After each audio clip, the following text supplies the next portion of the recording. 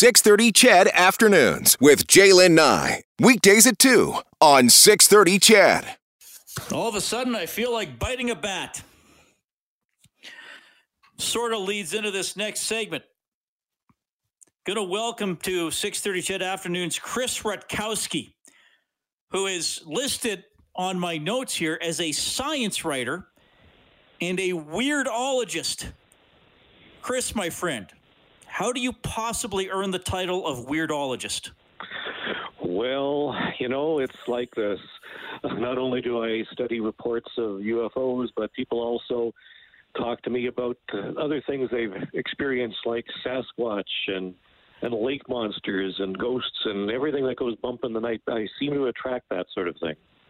No, if you're at liberty to tell us, where are you situated and how long have you been doing this sort of thing or having people bring you those sort of stories? Well, I'm just outside of Winnipeg, actually, in Manitoba. And I've been at this for, a few years. I started investigating some strange things in the 1970s.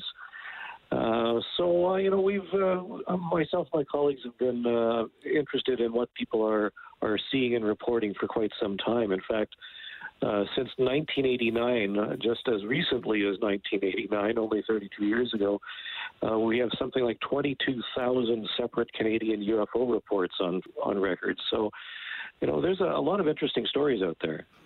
All right. Well, and that's why we wanted to have you on, though I feel like I have a lot of questions for you. We might have to do an hour someday. There's a Canadian UFO survey. Now, before we get into some of the details for 2020, so you mentioned 1989. So, who started this? Who sits around and says to themselves, well, I guess we need a UFO survey now? Well, actually, I was the instigator of that back then. There are a number of us across Canada, usually sort of one or two per province, and we're trying to decide, exactly how many cases are there in Saskatchewan versus Nova Scotia? Are more seen at nighttime than daytime, and are there more red ones than blue ones? And we figured the only way to do that is to try and collect the information ourselves, because back then, we had a choice of newspapers, magazines, and radio. So we thought, well, let's actually try and gather the information ourselves, collecting it, putting it into a database of some sort, and seeing what shook out of it. That became the Canadian UFO Survey. Okay, so if you were to describe. And Chris, I'm having fun, but I'm not making fun, because I actually find this topic really fascinating. And whenever I fill in on 6:30 CHED Afternoons, Chris, the producer of the show, seems to book me an alien UFO or something type segment. If you had to describe, I think it's great.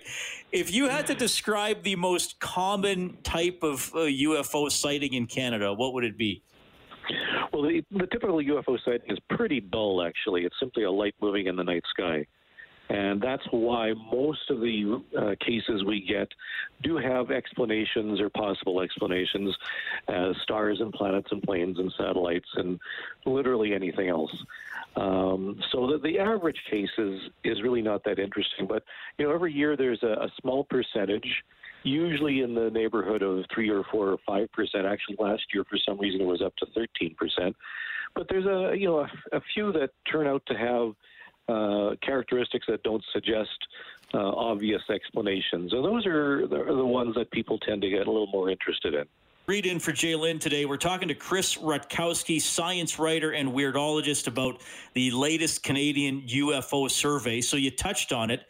2020, the third most active year since the survey began 32 years ago.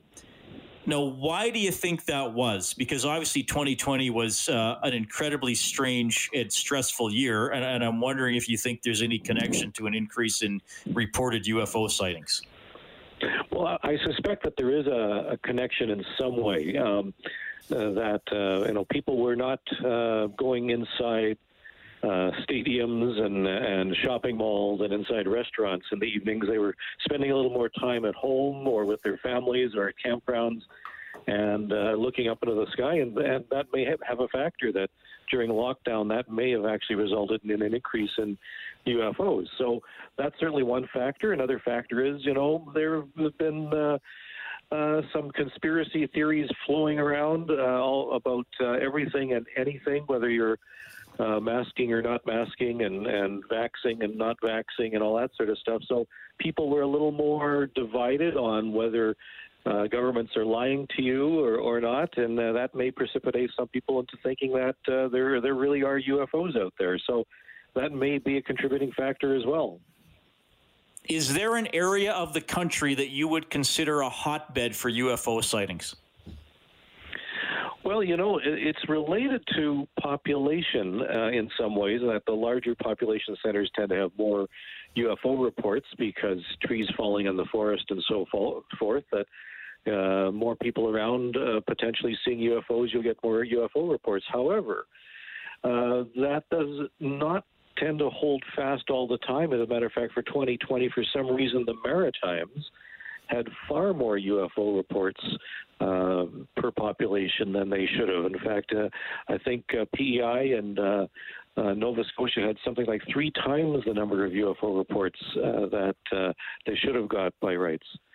So, it's related to a lot of things. We're not sure. This is simply what we found by looking at the data.